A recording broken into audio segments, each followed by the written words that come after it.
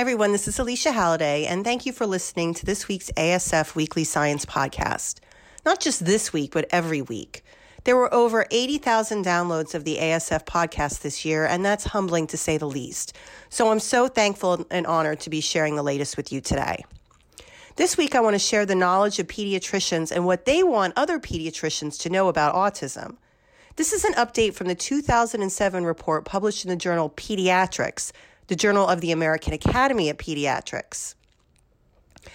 The report outlined what every pediatrician should know and what they should do in their everyday general pediatrician practices to better identify autism in kids they see and how they can help families. Well, what is the American Academy of Pediatrics, or AAP? This is a nonprofit organization of 67,000 pediatricians across the U.S.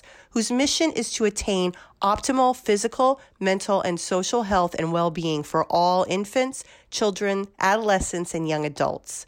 To accomplish this, the AAP supports the professional needs of its members. It includes helping pediatricians understand the newest and latest and provide resources on information, as well as advocate for the health of children. To do so, they have different committees based on different areas of children's health. These include things like substance abuse, pediatric AIDS, and workforce development, as in making sure there are enough pediatricians to help kids everywhere. Why write this report? Well, so pediatricians across the country in different settings are prepared to deal with the children with autism in their practice. It's not meant to entirely solve the problem, but it's a good start. These guidance documents have changed practice in real life. It was the report in 2007 that recommended universal screening at 18 and 24 months of age for autism. That report has helped, and when the AAP talks, pediatricians should listen. They don't always, as we know from screening rates, but screening rates have improved and the recommendations did help. Why write a new guidance document? A lot has happened in the last 12 years. It's hard to believe 2007 was 12 years ago. And the Committee on Autism of the American Academy of Pediatrics wrote a refresh of their guidance for pediatricians. Most parents take their concerns about their child's development to their primary care pediatrician or other care provider. I mean, who wouldn't? That's what you're supposed to do. And I, for one, am telling parents to take their concerns to their pediatrician. My advice is always to empower parents to provide as much information as they can on their child's development. But most parents, not all but most, are not board-certified pediatricians who are trained to know the signs of autism. And by the way, these pediatricians, as I try to reinforce a lot, deal with a lot of different issues. Think about it: measles outbreaks, flu, broken arms from falling on play sets, pennies shoved up noses, weird migraines in kids, drug addiction in teenagers, anxiety, and God only knows what else. I'm not a pediatrician, but I am a parent, and I will say that I do listen to my pediatrician, and you should too. So thank goodness a professional society is providing guidance to pediatricians to help them identify autism in kids in their practices, because that's where most of them will be seen for the first time. These are the general pediatricians who the parents will bring their concerns to. And these pediatricians are charged with addressing these concerns. The AAP clearly recommends that pediatricians do the following things. The first is to conduct developmental and behavioral surveillance during all well child visits with children, and developmental screening at the 9, 18th, and 30-month visits, and standardized screening of patients for autism spectrum disorder at the 18 and 24-month visit. This is what was said in 2007, but it's worth saying again.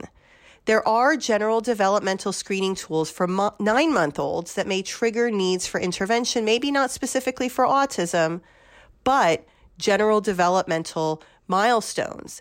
And they should be used and the results should be monitored. Even though the U.S. Preventative Services Task Force has been somewhat equivocal for universal screening, the AAP has taken a stand. They say there's enough evidence to support it, and they endorse it. So just remember that when you go take your baby to the pediatrician. They're also charged for evaluating with co-occurring conditions. These include things like language, adaptive function, and sensory function, also motor behavior. If you're having problems getting your pediatrician to do these assessments, print out the guidelines. They are open access, and the link can be found at asfpodcast.org, and shove it in their face. Also, pediatricians should be on the lookout for psychiatric issues and needs to incorporate both behavioral and psychiatric care in patients with autism spectrum disorders. For those of you who object to the use of the word patients, pediatricians are doctors, and everyone, not just those with autism, are their patients. This term provides legal and ethical protection to those they work with, so please don't get offended. Pediatricians should also offer genetic testing if they think it's needed. There may be some features of autism that trigger a genetic workup. The pediatrician should recommend a genetic analysis if they think it's warranted. But this is tricky since not every pediatrician has access to genetic resources like genetic counselors. I think the general rule of thumb is to refer to a developmental pediatrician. The genetic test may help families understand their child's autism and potential other issues, but it's not diagnostic. Also, other tests like metabolic tests and EEG or neuroimaging may be important if there's a suspicion of issues like epilepsy or structural brain changes, but is not part of the baseline evaluation. Pediatricians should help ensure that children with autism spectrum disorder are provided with evidence-based services to address social, academic, and behavioral needs, not just in the clinic, not just at home, but also in school, and with access to appropriate pediatric and mental health care, respite services, and leisure activities. Now, what is evidence-based? Well, this article goes into details of that in the document, and they even provide a summary of what evidence-based practices provide. They do call out some by name, but as examples so that pediatricians have an anchor. It's what's in the intervention, not the name of the intervention, that matters. Also, there's an extensive section on medications, which ones are used for what behaviors, none of which, by the way, treat the core symptoms of autism. However, they may help treat things like anxiety, mood disorders, and aggression.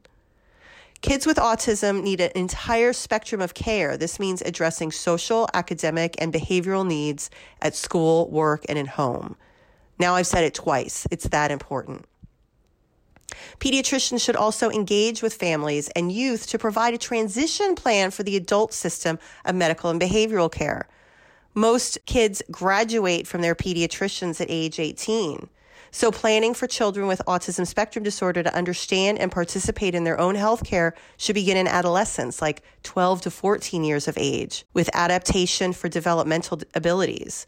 Their plan recommends 6 core elements that needs to be addressed for healthcare transition without disruption in care, including things like a transition policy, tracking and monitoring transition, accessing transition readiness for youth and the family, actively planning the details of the transition, transfer of care to a different provider, and the transition completion, making sure everything is wrapped up. Also, pediatricians need to teach adolescents with autism spectrum disorders about sexuality. Pediatricians should also inform patients and families about the evidence for interventions and refer families for possible participation in clinical research and refer families to support organizations. These include places like the Autism Science Foundation, and we'll be posting the report on our website.